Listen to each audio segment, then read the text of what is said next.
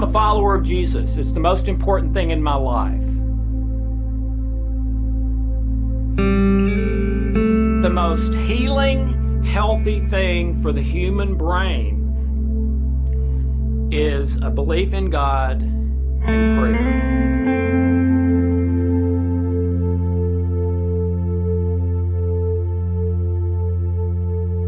Hi, I'm Dr. Alex Lloyd, and welcome to the Spiritual Laws of Nature. We believe that just like you have to obey the laws of gravity and inertia and the physical laws, or you'll probably end up dying, falling off a building or something, that there are spiritual laws of nature that if you violate those, the consequences are just as sure and sometimes even worse than violating the physical laws of nature. And today we're talking about one that is I don't know if I have experienced more people having a complete turnaround in their life by this principle. I don't know if there's any other principle that's much more than this principle. I have seen many lives totally transformed by understanding and integrating this one principle. So I hope it helps you. Okay, it starts very simply. Never make the same mistake twice. Pretty easy, huh?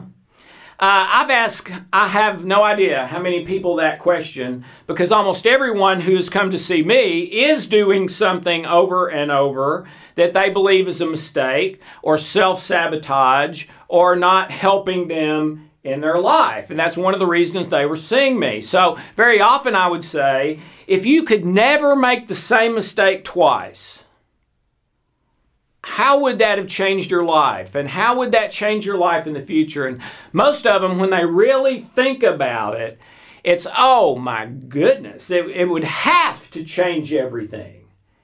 And it does. Almost everyone I've ever worked with either has a significant habit or addiction that is keeping them in somewhat of a vicious cycle in some area of their life. Okay? But you know what's interesting? Almost no one I have ever met in my life could do that. Meaning, not make the same mistake twice. Well, if you turn it upside down, paradoxically, and this is one of the greatest enigmas of all time, if you turn it upside down, the definition of insanity, I think it's attributed to Einstein, is to keep doing the same thing over and over, expecting different results. Those are sort of opposite mirror images of this same issue, okay? And the Apostle Paul, one of my all-time favorite passages, saved my life, said, what I do is not the thing I want to do. What I do is what I don't want to do, and I do it over and over and over and over again. And this is toward the end of his ministry, not the first, okay? So even the great Apostle Paul could not do that. He could not just say, that is wrong for me to do, and so I'm not going to do it again. All right? So if Paul couldn't do it, man, why should I expect me to do it or you to do it? And the answer is, you shouldn't. And that's one of the problems. Okay. The old law, that law of sin and death, where if I do good, I get good. If I do bad, I get bad. And it's all based on how many good things did I do versus the bad, and what's the ratio there, and all that sort of stuff that determines whether I'm a good person or a bad person. And it's a system that you almost can't win. My ratio was 90%, and I never came close to that. But I met Hope, and in the early years of our marriage, we talked a lot, and she was probably at 99% as far as doing what she thought was good and not doing the things she thought was bad.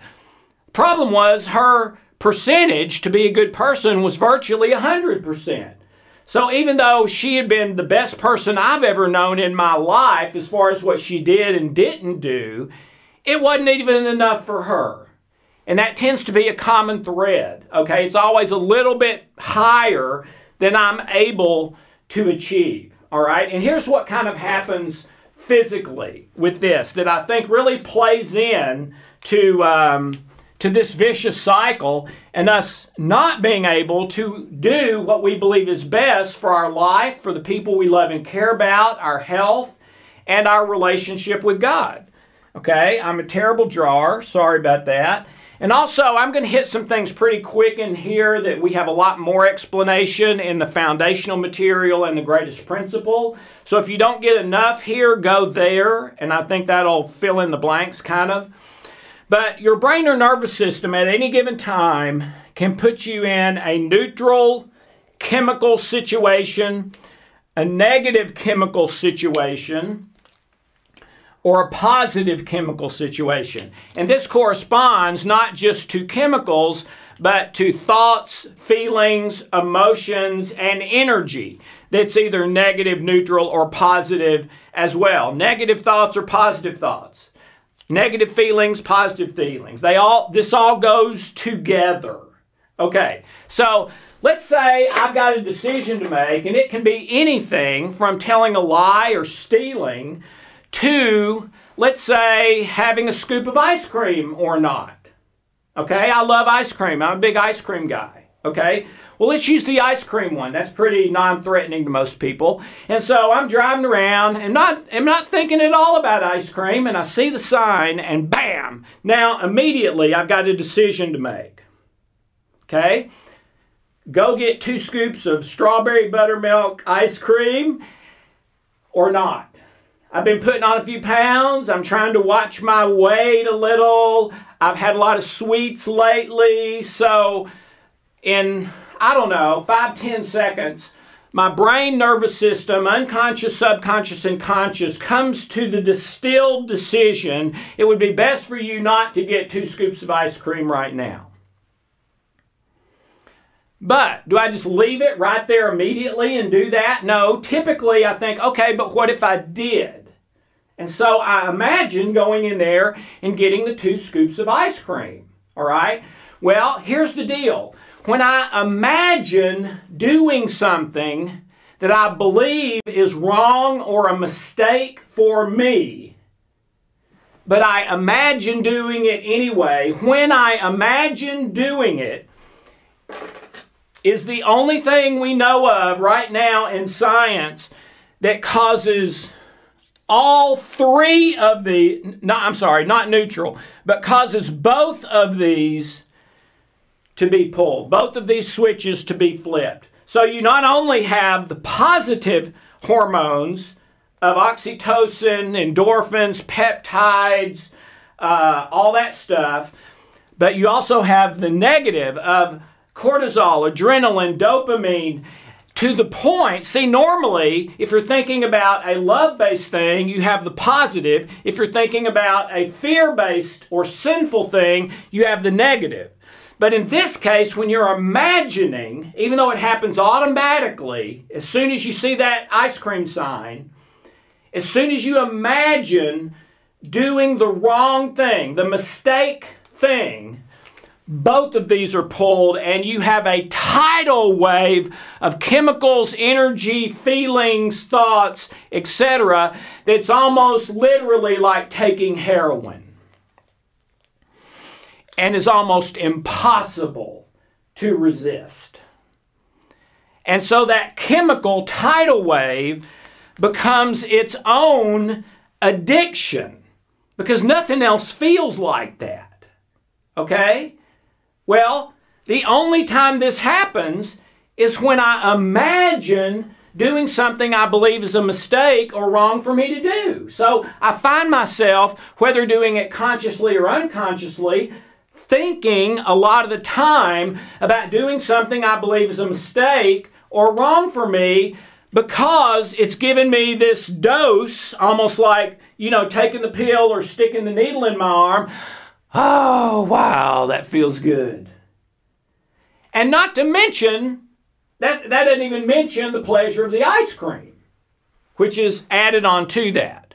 Okay, so consciously or unconsciously, when I think about something that causes the tidal wave, the rush, I want to repeat it because that feels good. If I'm bored, it doesn't feel bored. And it's got some negative, but it's got positive too. It's just a rush. It's just a rush. Okay? So that becomes its own addiction. As well as the thing I thought about doing, the ice cream. So now I go get 2 scoops of ice cream and eat it.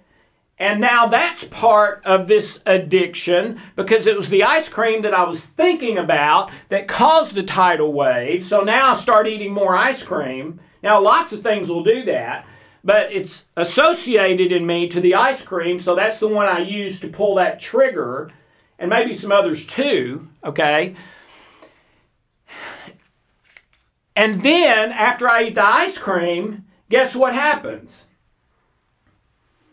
The negativity, the negative energy, the lies and errors in my memory banks, my negative programming, my sin-based programming, my old law, do good, do bad, get bad, now starts to beat me over the head with guilt and shame for eating the ice cream when I knew I shouldn't have. And now I've gained another pound and I feel worse about that. And it has a tendency to snowball. Okay? So, after Paul said, what I do is not what I want to do, but what I do is what I don't want to do, then he says, when this happens, it is not me doing it. It is sin living in me. And that's where God assigns the responsibility, not to you. What does that mean? It means I'm not guilty of making the mistake and eating the ice cream when I shouldn't, etc. I am not guilty of that. God's grace, God's love short circuits that, and the price is paid for me making the wrong decision, getting the ice cream, both in sin or non-sin terms, but also in chemical terms and energy terms and thoughts and feelings terms, etc. And so now, instead of feeling guilt and shame for having the ice cream, I feel gratitude and thankfulness. Why? Because that wrong, that mistake, was never written under my name. It's as if I never even did it. So now I'm filled with gratitude and thankfulness when I really understand that and start to live it, which makes me less likely to get the ice cream when I think I shouldn't the next time, not more likely. Okay? Plus, doing it really is not a mistake because now everything is changed from right and wrong to love-based or fear-based. And I know I'm going to do a lot of stuff fear-based as long as I'm in this physical body, but it's not about that anymore.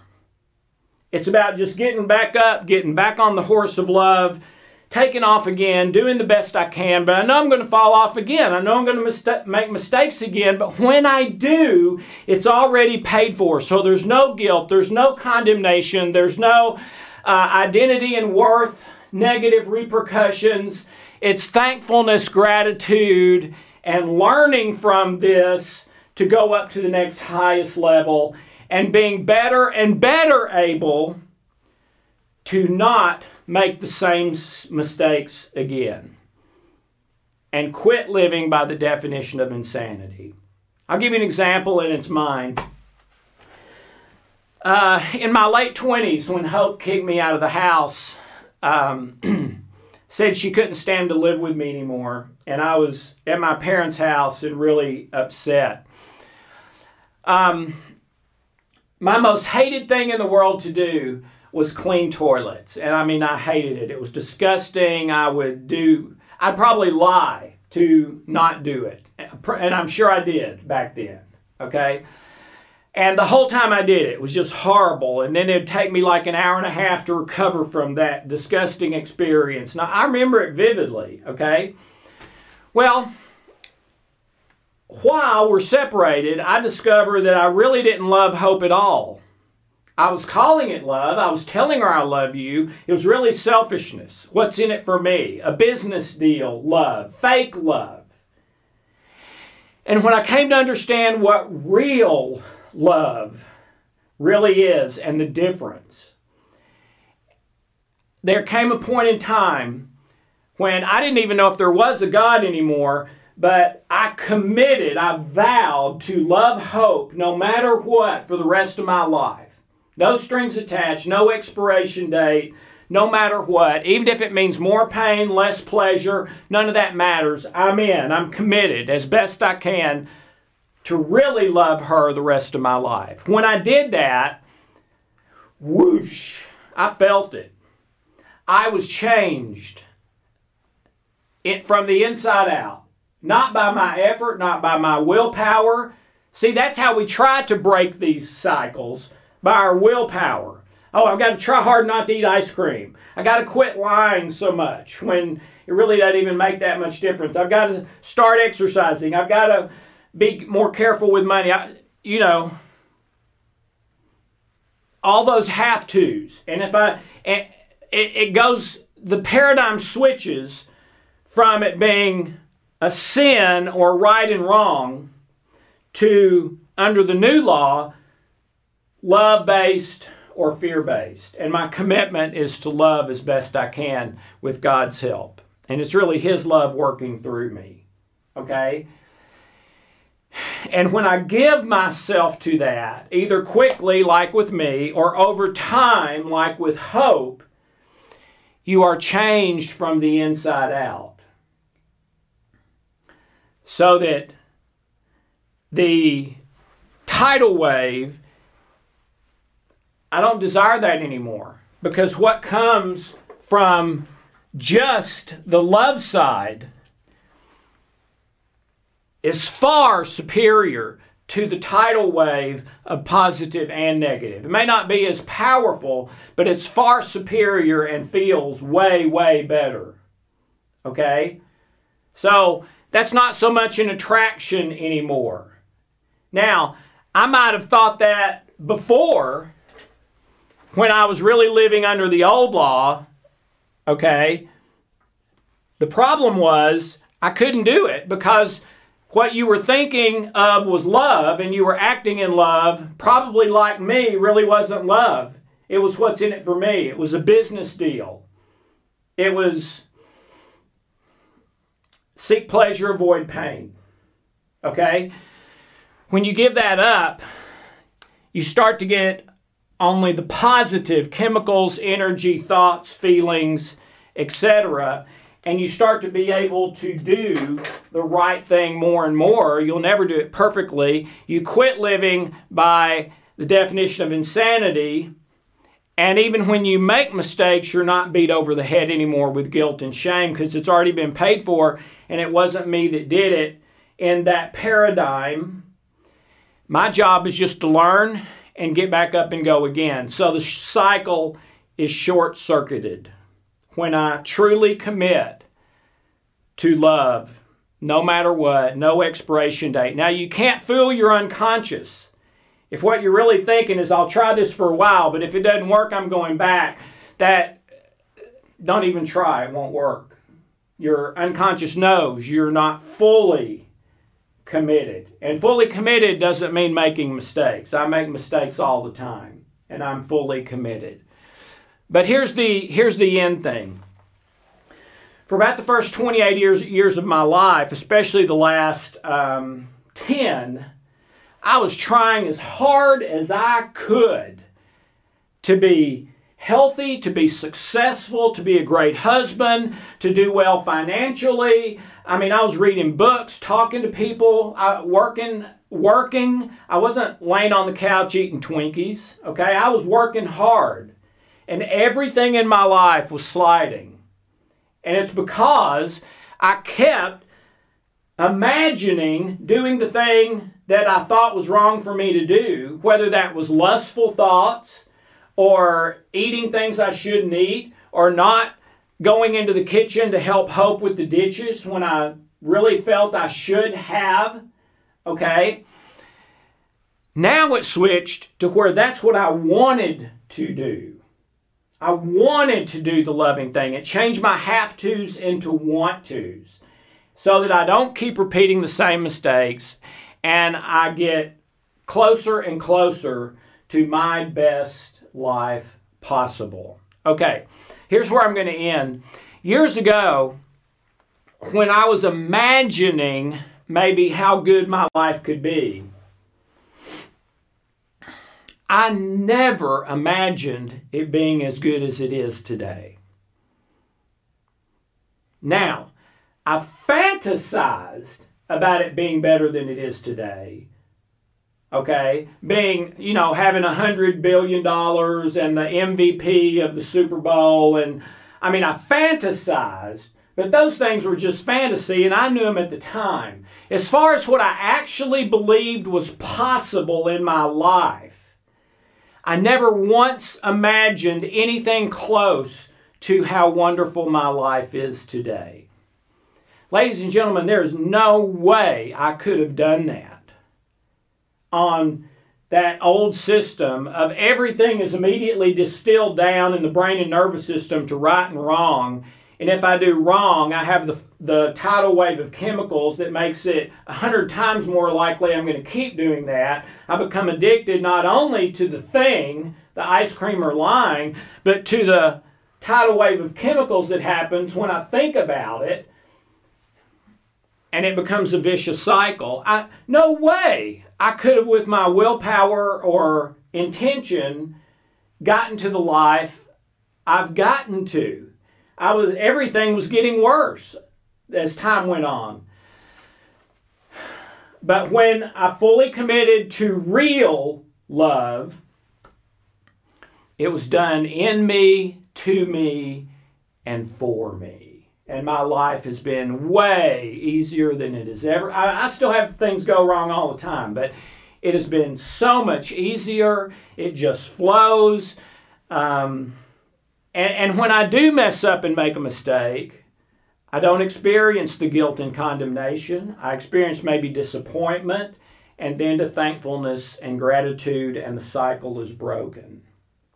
So I hope you will listen to this as many times as you need to until it really soaks in, and then you will commit, even if it takes you years to get there, to love no matter what, as best you can, no strings attached.